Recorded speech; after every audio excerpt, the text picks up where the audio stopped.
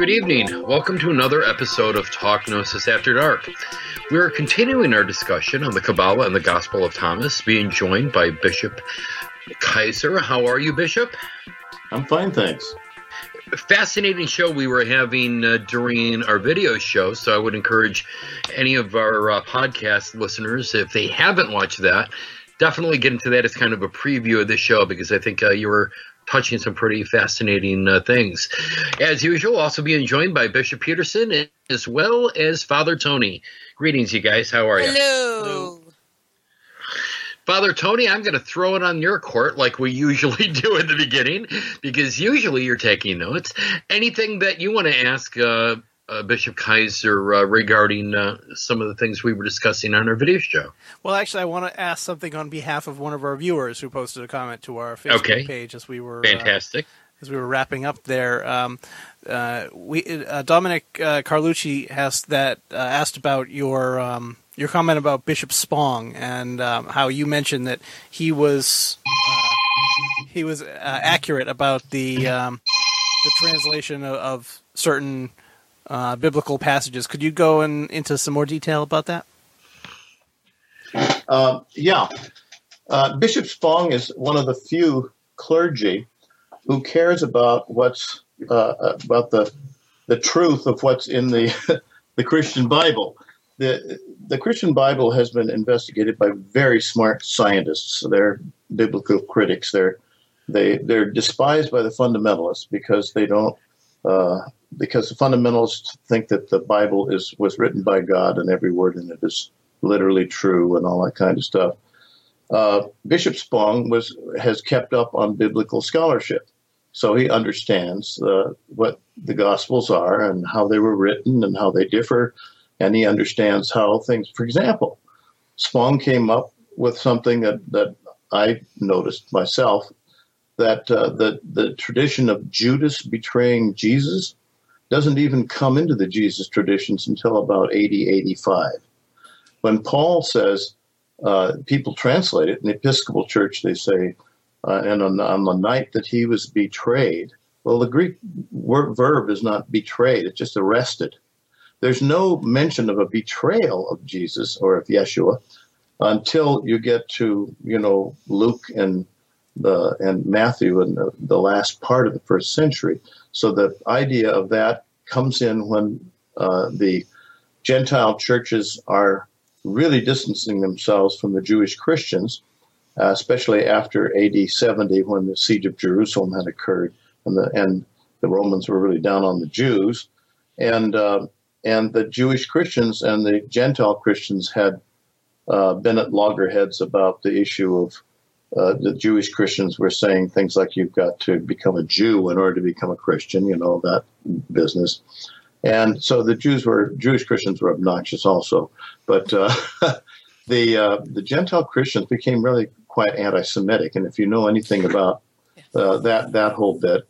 So Judas, the name Judas means Jew. It just is the word Jew. So they have the Jew betraying Jesus and all these stories about Judas. They popped into the Jesus traditions very late, just like the physical resurrection popped into the resurrection tradition very late, the Jesus traditions. You have to understand how these developed. Legends and history. Nobody's there with a tape recorder. There's only memories to remember what Yeshua said, and the idea that he was betrayed by someone is not something you will find in the earliest literature. You don't find anything about it in the earliest parts of the Didache, which are also very early, in the Q source or in the Aramaic parts of the Aramaic core of the Gospel of Thomas. You don't find it in Paul. You don't find it until about the time of Mark. And so it's 1.5, 2 generations later that thing. And Spong noticed that. And he and he was the first person, I think, that actually put out that observation maybe about 34 years ago. I never saw it. I just noticed it myself, and then I found out that Spong had talked about it. But Spong represents a form of Christianity he calls progressive Christianity, which I like very much. Mm-hmm.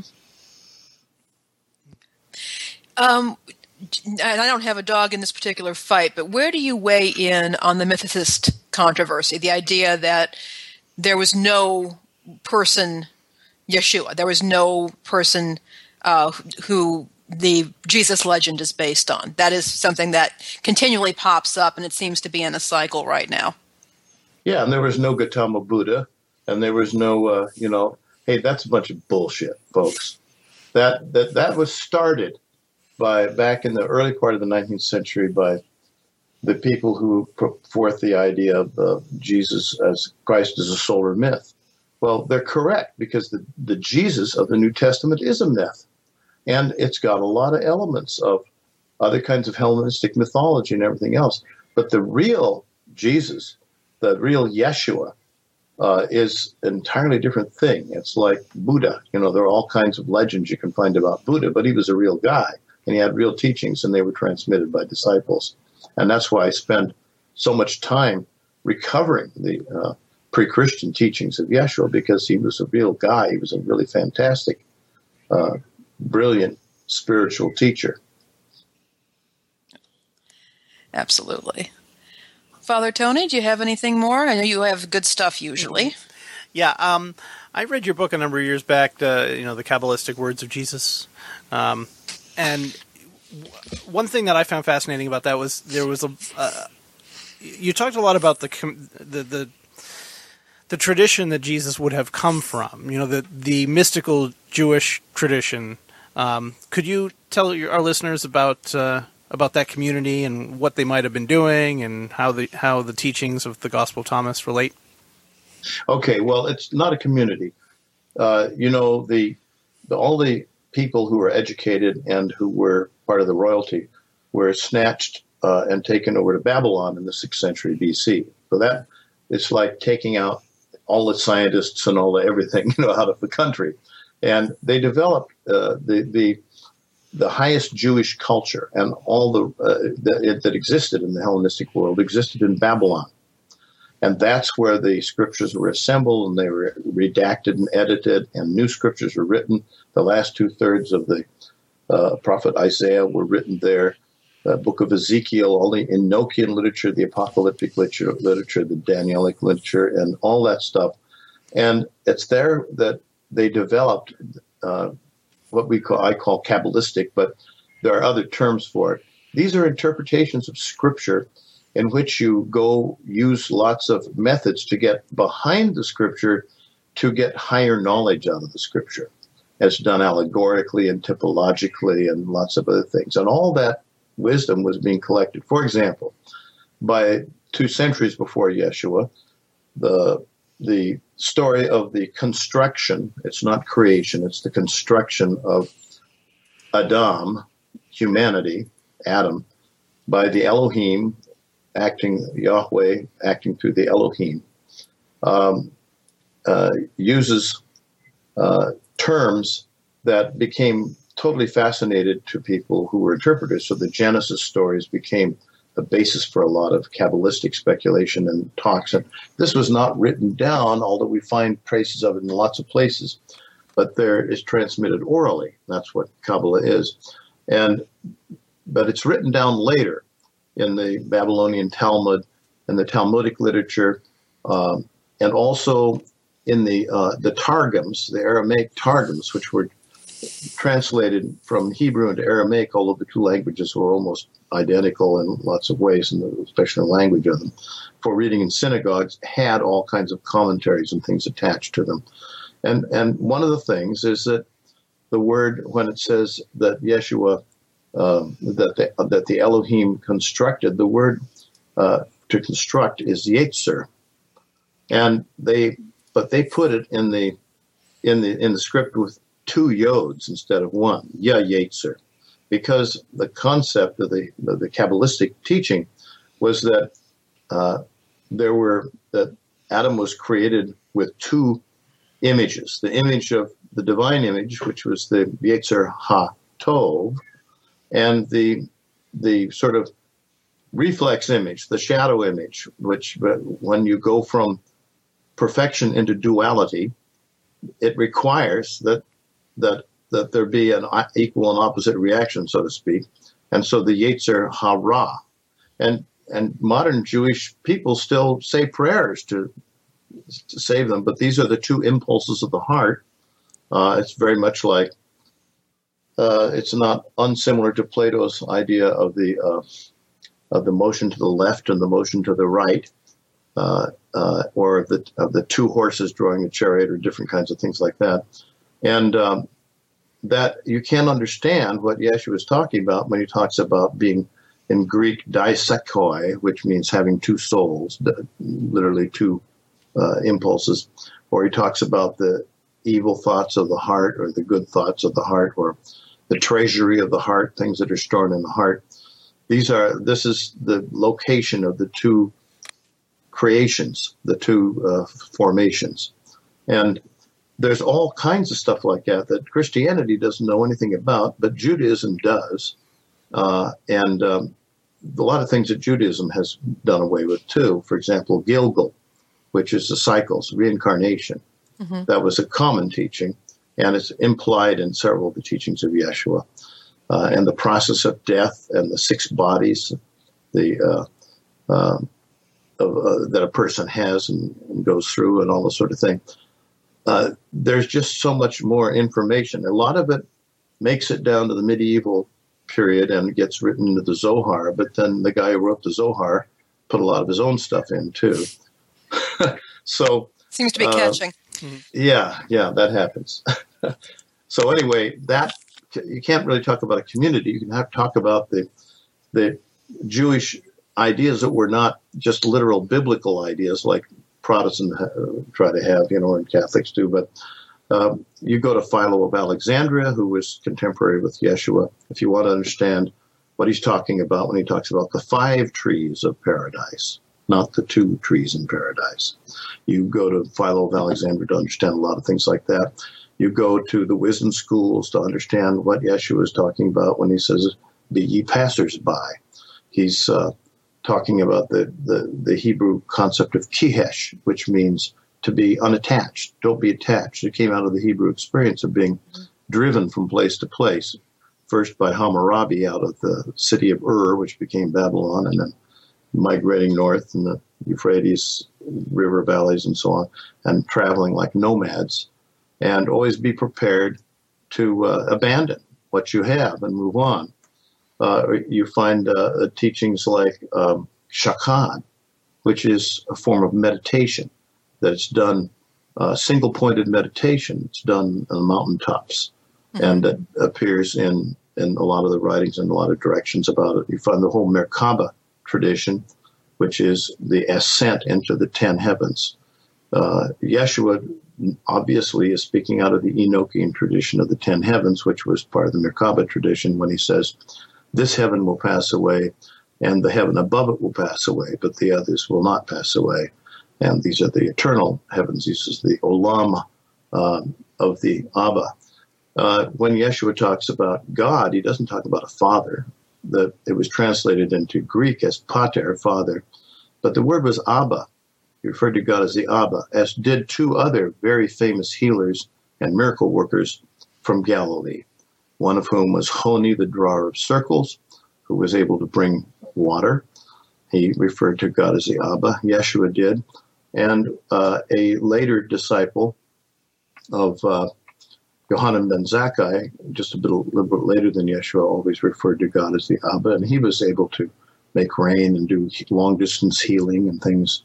And by the way, James, Jacob, who was called Jacob HaZaddik, James the Just, Zaddik was a perfect saint. What he did is he spent his time on his knees praying in front of the temple that God would withhold the karma that was going to come down to all the religious establishment for selling out to the Romans and polluting and the temple and all this. He said that this Jerusalem, Yeshua had prophesied that Jerusalem would be destroyed and the temple would be destroyed. And of course it was, but it was about 2 generations later that happened. But his followers, he gave the signs to to his followers of what to do. And before the city was besieged, when nobody could get out and people starved for years and had to eat each other's dead bodies, they left. The Jewish Christian community left. They went north. They left some of the writings in at least one of the caves where we got the Dead Sea Scrolls. There's a whole bunch of caves over there, and they survived out in the desert and in different places. And they were, in fact, the people that Muhammad has his contacts with when he were the surviving Jewish Christian remnants that really came from Jerusalem. And James was also famous for being able to bring rain because he was a saint. And so there's a whole lot of tradition behind that. And then you can read the Talmudic literature and you can read the sayings of the fathers. There's all kinds of stuff. If you want to learn about it, you go to the Jewish Encyclopedia online and do something like search for Jewish Gnosis. Great articles written by Jewish scholars that know about all that stuff back there. Mm-hmm. So you mentioned the Merkaba traditions, and you mentioned in the video show that the Transfiguration, so-called, is actually a Merkaba experience. Yeah. Mm-hmm. So you think that Jesus was teaching Merkaba to the disciples? That was part of what this teaching was? Yep. In fact, this fellow that we were talking about, what is Stephen, what's his name? Davies. Yeah. He's written, I haven't read his stuff, but I've read about it because before I came on the show, I wanted to make sure I knew something about other translators. And I really like what he's written. He basically posited that Yeshua had the ability to bring other people into a trance state and do things like this. So he obviously gets it and understands it. But yeah, Yeshua did. The Merkaba tradition in Pharisaism was that you never talked about it. And when there are three gathered together, you don't talk about it. When there are two, you don't. When there is a person who has discovered the whole thing on his own and gives you a clue, can you talk with him privately about it? Well, Yeshua did something a little different. He guided his own initiates into Merkaba experiences, into visionary experiences that took them into we call them the Shemayim, the heavens, but they're levels of consciousness that go more deeply into reality than we are. And then so it's based on allegorical things and so on. But he was a person who was that apparently was able to do that. So initiation, in John's Gospel, you find, which is written very late, you say, baptism, water baptism is not initiation. It's that you have to be baptized by the Spirit, and by fire and by the Spirit, or by, the Gnostics say that baptism is an inferior form. The initiation comes through a chrism, a fire, because the Greek word for chrism implies fire, the fire that's held in the oil. And so the Merkaba tradition was done a little differently, but Yeshua did it in the way that the Hermeses, the teachers in the Mysteries of Hermes Trismegistus, did it. Now, that was my doctoral dissertation, was a translation, edition, commentary on the initiation tractate of Hermes Trismegistus from Nag Hammadi, which is parallel to the sort of formalistic Greek one, Corpus Hermeticum 13. But this one was a real initiation document. It was a copy of one, and it's dated. It has an astrological date or an astronomical date, and that date is AD 26. This is contemporary with Yeshua.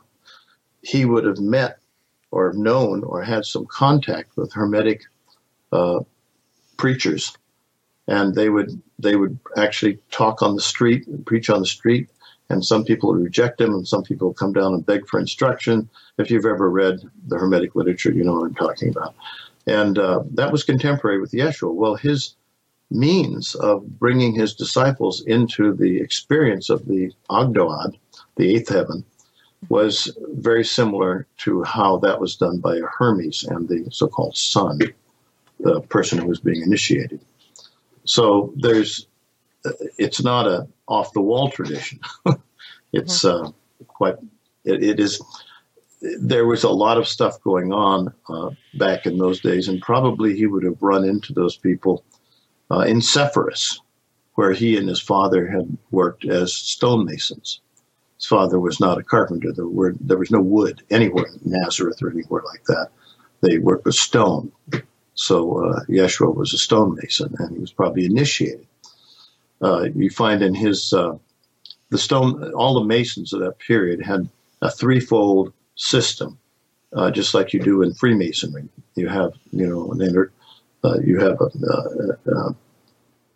an entered apprentice and a fellow craft and a master. And you have the same thing among the Roman guilds and the Greek guilds. And in the Jewish guild, there was no knowledge of stonemasonry, building temples and things. And so, Solomon had to go out to other places to get people to build in his temple.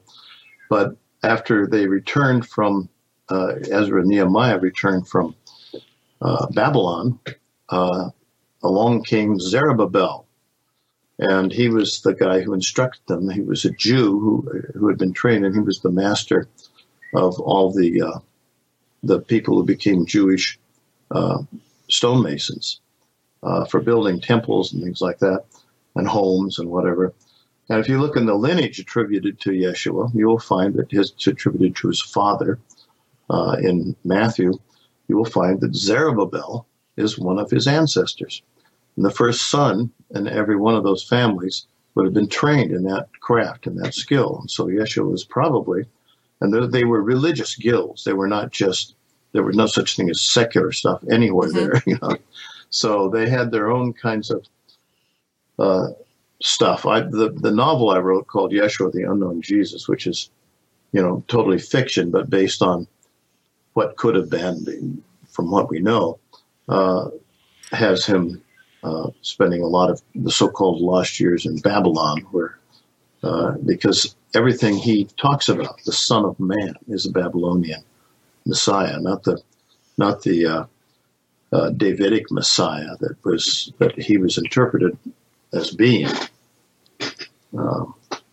by the Christians and so on. But he speaks about the Son of Man Messiah, the Bar Enosh, and that's a very different kind of Messiah. It's a new humanity, basically, a new Adam, a second Adam. Paul refers to it as the second Adam. What do you think happened to the initiatic tradition that after Jesus died? Do you think that was lost, or did it continue in a different form? Only Yeshua could do this. Could bring people up into the state. So what happened in Christianity and in Jewish Christianity is that baptism became the initiatic ceremony. Now that's not what it was for Yeshua. Yeshua was doing the baptism of John, which was a baptism of teshuvah. We translate it as repentance. It doesn't mean repentance. It means return to God. People had a long preparation they had to do for baptism, even for John the Baptist.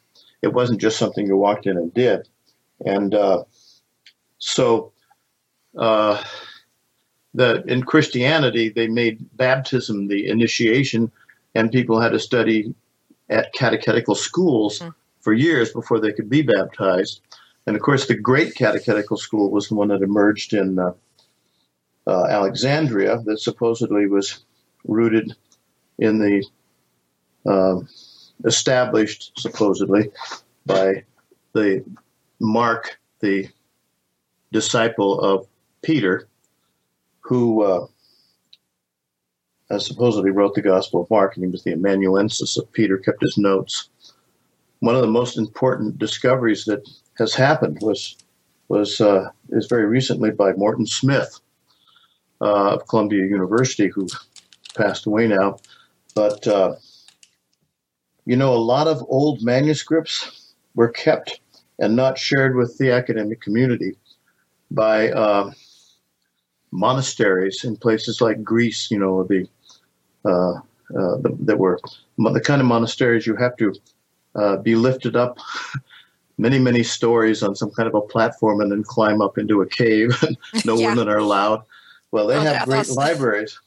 And Morton Smith spent years establishing a trust and rapport with the abbot of this monastery that was founded 1,000 years before and had all kinds of great stuff in it.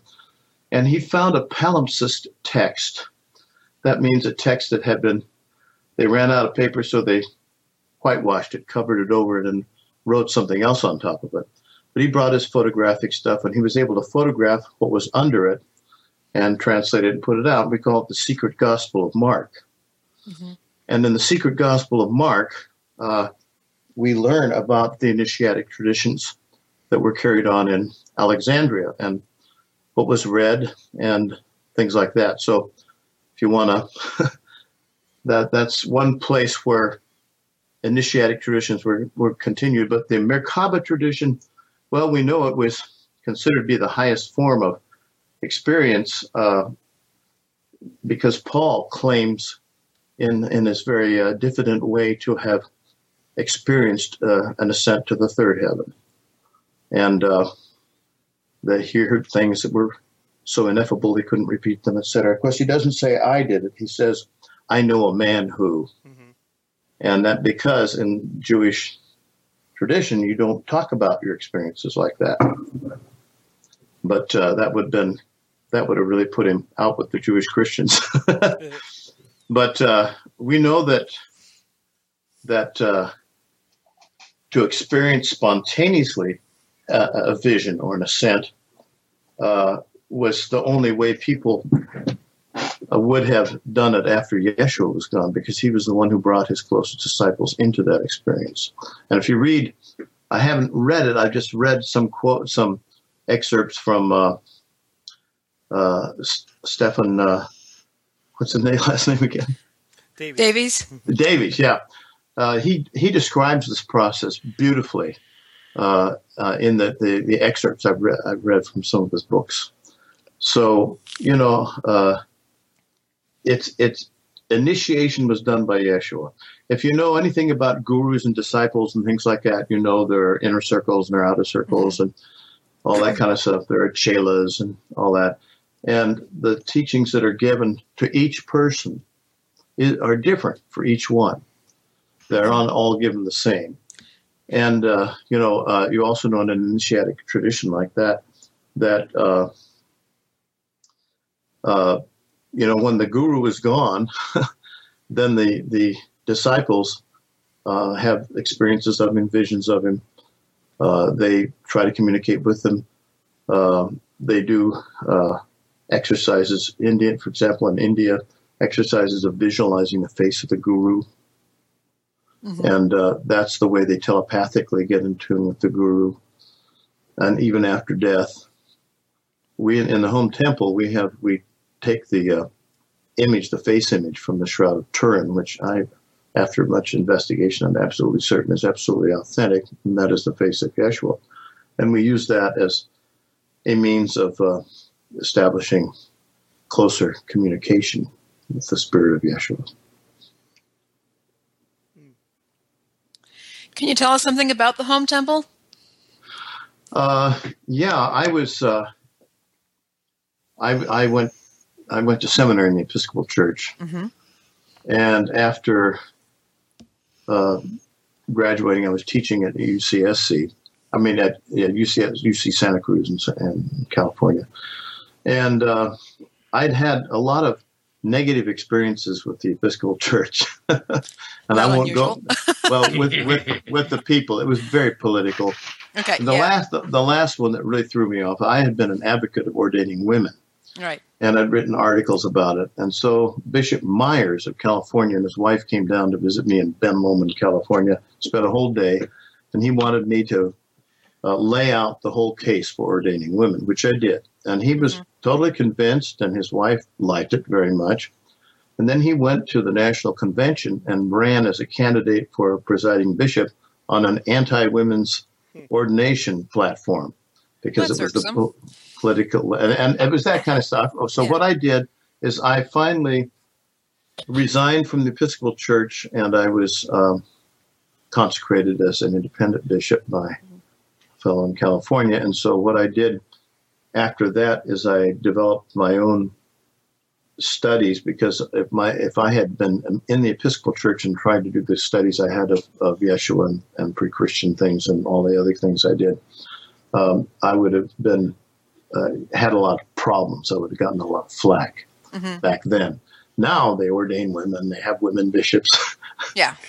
I was the first person to actually, the second person to actually consecrate a woman bishop in California, which I did. Well, Barbara Marks Hubbard was one person that I consecrated in Rosamond's Chapel and Clandestine Lake, and then I developed a whole training program for people, because I was kind of disgusted with the fact that the independent bishops and clergy knew so little about their own tradition. They were just, So I started that in about 1998, developed a whole curriculum, and I put it online. And I've been training people ever since, and I have students actually all over the world. I'm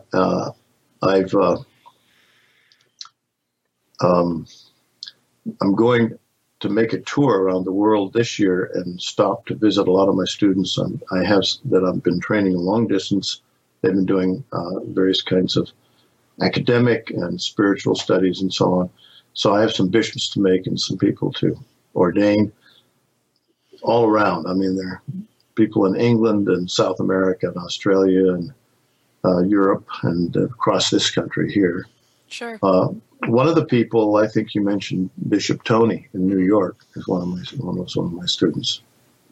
Yeah. Smart guy. He's a smart guy. He was taught history at high school, and he's did a beautiful thesis. In order to qualify, they have to be serving as a priest, as a home priest, as in their own home, have their own services for 2 years at least, and shown really good evidence of spiritual leadership. And then they have to do a whole course of studies, including some esoteric studies, and some esoteric where they have to actually develop certain things, and that one of which is to be able to make it rain, which I teach people how to do. They do that in Tibetan Buddhism too, and some other places, because I want my bishops to be better than any other bishops. Tony brought a huge storm down when there was a forecast for nothing, on New York City. That was several years ago. But so yeah, we do. It's a place we do esoteric training, and we do, and our focus is on the actual teachings and historical teachings of Yeshua. And so that's why I write these books as for my students. Excellent. It's good to hear that you have such a strong formation and training program. I think that's incredibly important.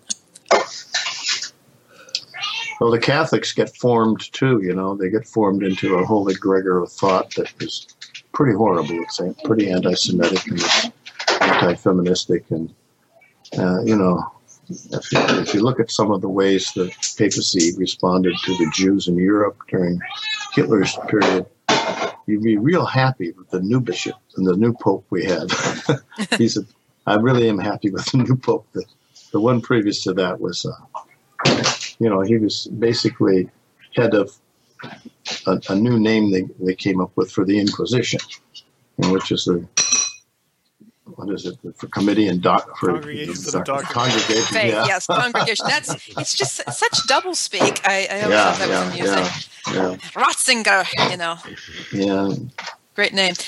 No, I actually, Pope Francis is a very engaging fellow. I've really kind of enjoyed. I've actually been more than enjoy. I have been fascinated by by the media surrounding him. He does kind of fascinate me, and the media around him fascinates me. He's a fascinating fellow.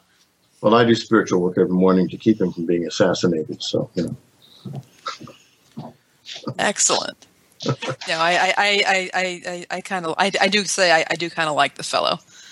Yeah. Oh, and he's a great person, but he's still, the trouble with Christianity, and the trouble, especially with Roman Catholicism, and obviously with the fundamentalist religions and all that kind of stuff, is the thing I like about Francis is that he really believes that the teachings of Jesus, are what should be ruling things. Mm-hmm. And he's right, except that they don't know how to get back to them yet. But a lot of Catholic scholars are getting close.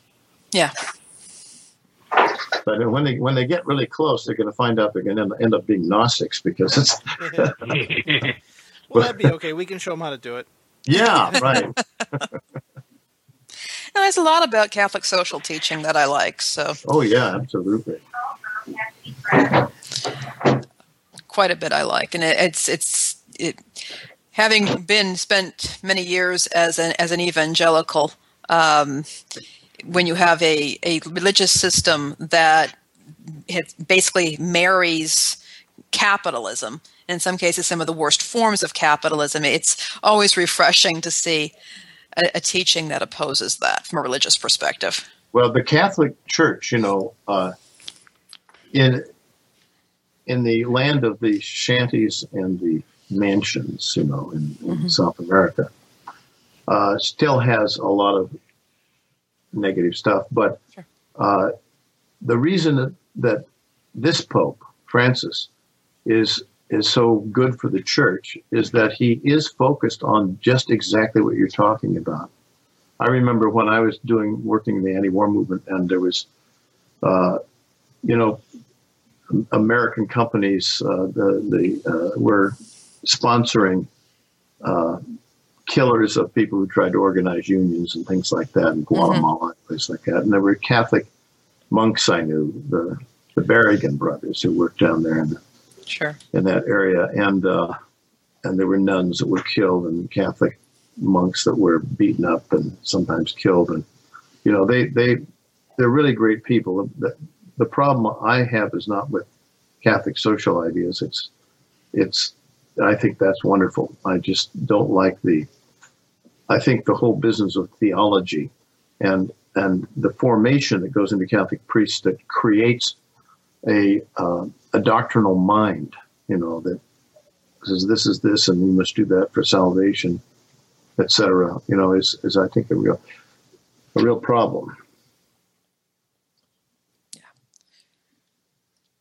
And I don't like them because I don't like that they don't let women become priests, but maybe that's all for the best. Well, things are going to change. Yeah. Eventually. Yeah. And of course, as you pointed out, the Episcopal Church has at least for the time being, a female presiding bishop. So that's changed. And of course, the Anglican Church in the UK has finally admitted its first female bishop. Right. Well, and I like the people that I have a lot of contact with in Brazil, Colombia, and Peru, and some people in Chile. They came out of the Catholic tradition, mm-hmm. but they are so open to so many things. And where Francis came from, I think something like 80 or 85% of the women use birth control anyway. Right. Yeah. Stuff like that. And there is openness at various places. I know of an independent Catholic bishop, I think she was a priest at the time, who went to a Jesuit university, and she was living in the residence halls, and she was very open with them when she applied, and she was an independent Catholic priest, and they actually hired her as a chaplain in the residence halls. Well, the Jesuits are like that. Yeah. I was involved with an occult study group in Boston a number of years back, and we had a Jesuit seminarian, a deacon, who came to every meeting, and genuinely was interested. I mean, the Jesuits teach a lot of interesting stuff anyway. But this guy. Well, actually, in the home temple, I've had people come to me clandestinely who were Catholic priests, a Methodist minister, mm-hmm. and several other institutional religion people who want to privately study with me about this kind of stuff, and their congregations don't know it. And I've actually I've passed on apostolic succession to several people like this, because we actually in the home temple we have 22 lines of valid succession, and that's one more than the Pope has, because we have the Gnostic Templar line of succession, which can be traced back to about the 15th century, and then there's no records because it was too dangerous. So anyway, an apostolic lineage is a very powerful esoteric link that will affect people's dreams and their experiences and stuff like that, because the world is everything. All reality at its root is consciousness, and things like that are part of consciousness that are transmitted. We've actually addressed that topic on the show, haven't we, Bishop Canterbury? We have. We absolutely have. I want to sort of go a little back a little bit. Bishop Kaiser, you were talking about this particular form of initiatic tradition that Christ had passed on to his disciples. Father Tony had mentioned it before. Is there any specific literature information that our listeners can read specifically on the form of mysticism or this initiation that Christ has self-taught? Well, you can learn a lot about Merkaba mysticism. You can study what the old what was said by the people in the second century, the Jewish Abbas, the Jewish fathers, and so on, and what was said about it in other traditions, and that sort of thing. But I'll say this: what happened after the visions of Yeshua, in which he taught people in groups? They were like, we have had visions, huge group visions of the Virgin Mary, and people took photographs of them, and people have had these. It's very amazing what consciousness can do. But after those stopped happening, the disciples in Galilee gathered together at the only form of sacrament that could be done outside of the temple, and that was called a toda. It was a Thanksgiving feast. It was where you ate food, and in it they summoned the presence of Yeshua. The invocation was Maranatha, which is our Master, come. And we know about that from the Didache, the early parts of the Didache, and Paul transmits it. And that was part of the early Jewish Christian thing. And what they did is they channeled the teachings, many times new teachings of Yeshua that way, and then they got all packed into the Jesus tradition, so that you have Jesus supposedly saying, while he's still alive and walking around the body, saying things like, where 2 or 3 of you are gathered together in my name, there I am in your midst, which is actually a Hermetic, attributed to Hermes Trismegistus and other traditions. But there was a lot of channeled information, and it was a very big, that was how things proceeded. And that was what probably appealed to the Gentiles more than anything else. And I think Paul's, as you know, women are much better at this than men. Women are much more psychically sensitive. They've always been traditionally, mediums and so on.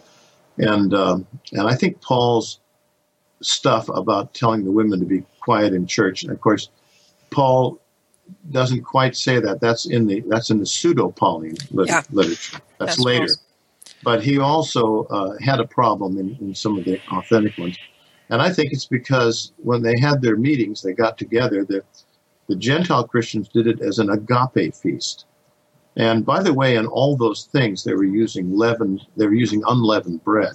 In fact, even in the stories of the supposedly the Last Supper being a Passover meal, which would have been impossible for it to have been, it was not. But they talk about artos, which is leavened bread being used, in the ceremony. That's not what you do at Passover, folks. You use unleavened bread. Mm-hmm. But they ate a meal, and then Paul gave him hell for having too much fun at the meal, and he said, "You've got to treat it like a sacrament." And all that. But at the meal there would be a prophet who would channel, and you can read in the Didache about what the traditions were of that and so on, and where the whole business of false prophets came from, and how you distinguish between false and true prophets and everything. And there were a lot of wandering prophets that went from community to community, and the rules were eventually they could only stay 3 days. And if they asked for money, no good, But I think his admonitions about the women to remain silent in church were because there were so many women that were channeling that it was getting wild. And then also Paul himself, this business of supposedly channeling in angelic tongues and foreign tongues and so on. Glossolalia, which is a phenomenon that occurs in all kinds of tribal situations and things. And Paul says, don't do that. I would rather speak 5 words with my nous, which is my higher consciousness, than babble 1,000 in tongues, But I think that's the kind of thing that he was concerned about. I don't think he was an anti-feminist. It's in his authentic epistles, almost 40% of the people he addresses as church leaders are women. Yep. By the time the Gospels of Matthew and Luke are written, no church leaders are women. The Holy Spirit, which is feminine, the Ruach HaKodesh, has become a neuter spirit, the Pneuma Hagion. And then by the time Jerome translates it into Latin, it becomes a Spiritus Sanctus, a masculine being, and it's already that way in John's Gospel when he talks about the Parakletos, which is a masculine form. But that may be because that tradition comes out of traditions of channeling Yeshua rather than, the Holy Spirit. We're closing in on our end time here. We were talking between the recordings that you're working on a book and you've got some other stuff on your plate. Can you tell us what you got going on? Well, I just the the book that apparently you saw, which was the Kabbalistic words of Jesus in the Gospel of Thomas.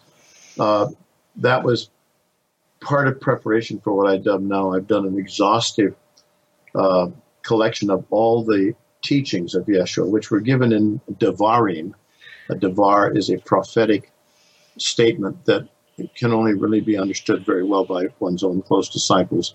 And in Mashalim, a Mashal is not a parable, as they're called in the New Testament, which was a Greek form where X corresponded to Y and A corresponded to B, and all that is like an allegory. A Mashal that Yeshua used when he said, for example, the Malkuth, that is the reign or the sovereignty of the heavens, is like blah. There's lots and lots of these things that are authentic or that have authentic roots, even from the Gospel of John, which most scholars say, well, there's no real words of Jesus can be found in the Gospel of John. But in fact, the teachings can be found because a lot of those sermons are sermons that he gave about the Bar Enosh, about the Christ. And the Christ, remember, is not one person. The Christ is a new humanity, a second Adam. The Christ is a body of all the saints. And Paul correctly gets that, but he calls it the church, ecclesia. So anyway, this is a book that I've just now published, and a lot of my students have pre-ordered it. It's called The Pre-Christian Teachings of Yeshua, and it's all the teachings that can be found, and I've done work on it, interpreting them as Aramaic, as they would have been in Aramaic. All right, that's very interesting. When do you think that would be available? Well, it'll be available after I put it up on Kindle in about a week. Oh, great. Oh, great. I put all my stuff on as ebooks for $9.99. And then when I do my workshops, I sell my print books to my own students for $20. If the book costs me $12 or $13 in order to print, I make a little bit of a profit that I feed back into new books, publishing Sure. new books. And so, and I will be coming to New York sometime later this year. I have a group of people that sponsor me there, and then I give workshops on things, and probably will be in Asheville as well. I've been invited to do that. Yeah. Okay. Yeah, I'm hoping to go to that, but we'll see how the finances work out. Yeah. They do a good conference down there. Well, the guy who organized it, the main bishop, is a fellow that I exchanged lines with because he had been kind of thrown under the bus by his Scottish Celtic independent denomination. And so I went down there and did a whole week of teachings for his clergy and all kinds of things. And then we exchanged lineages so he could have a valid one and then pass it on that nobody could criticize. So, yeah, he's a wonderful guy, and they have nice people down there like him. Yeah, definitely. Well, I went down there last summer. Was it last summer? Yeah, I guess it was. And no, 2 summers ago, not this past summer. And they had the Independent Sacramental Movement family reunion down there, and they hosted, and there weren't a whole lot of us, but those of us who were there had a good time. I decided I would camp. So I brought my little backpacking tent, and it was just torrential rain the entire time. So I'm hoping for better weather for the next time around. Well, I know that the event in November, there's a lot of talk about, a lot of excitement. They got some good speakers, and I know there's going to be a group of us from my parish here in Chicago heading out. So I'm hoping to see a lot of people there. Yeah, I'm not sure whether I'm going to be there in November. I have to be in Peru in November. Oh. But I sort of thought they were doing this gathering, these workshops that they were doing, having several people somewhere in June or something like that, or July or something. I always thought it was November, but we'll double check on that. Yeah, it's on Facebook somewhere. But they do regular stuff there too, as well. So yeah. All right, well then let's wrap it up because we're about our time here. And thank you once again, Bishop Kaiser, for joining us. Thank you very much. It's been fascinating. Yeah, super interesting topic, and I hope that we get some comments on our page, our webpage about it, which you can do by going to gnosticwisdom.net/TGAD, and you can leave comments there. You can leave comments on our Facebook page for the Talk Gnosis Facebook page and all that stuff. Anybody want to shoot out any parting thoughts before we go? Well, I'll just say that on my Facebook page, which is, well, I have two, but the one I'm really active on is my own personal one, Louis Kaiser, is I'll tell people when the inexpensive version of my latest book is up on Kindle for $9.99, and they can get it if they want. Great. I'm a big fan of ebooks. Yeah, me too. Yeah, the problem is you keep buying ebooks and then you never end up reading all of them, but what can you do? Yeah. All right, then. Well, thanks once again, and thank you to our hosts for doing a great job again, and thank you to Jonathan for putting all of this together as per usual. We got a good compliment from my church's patriarch about the great work that Jonathan's been doing. So yeah, he does awesome work. Yeah. He really helps out a lot. Yeah. Absolutely. Added a lot to the shows. Definitely. All right, then. For those of you listening along at home, we'll see you next week. All righty. Bye-bye. Bye-bye. Good night, everyone. This has been a production of the Gnostic Wisdom Network. For more information about this and all of GWN's programming, please visit gnosticwisdom.net. The opinions expressed in this show do not necessarily reflect the opinions of GWN, the Apostolic Johannite Church, or any other organization. This has been released under a Creative Commons Attribution Share Alike 4.0 International License and is brought to you by the generous support of our patrons. To support our programs and become a patron, please visit patreon.com/Gnostic. That's patreon.com/GNOSTIC.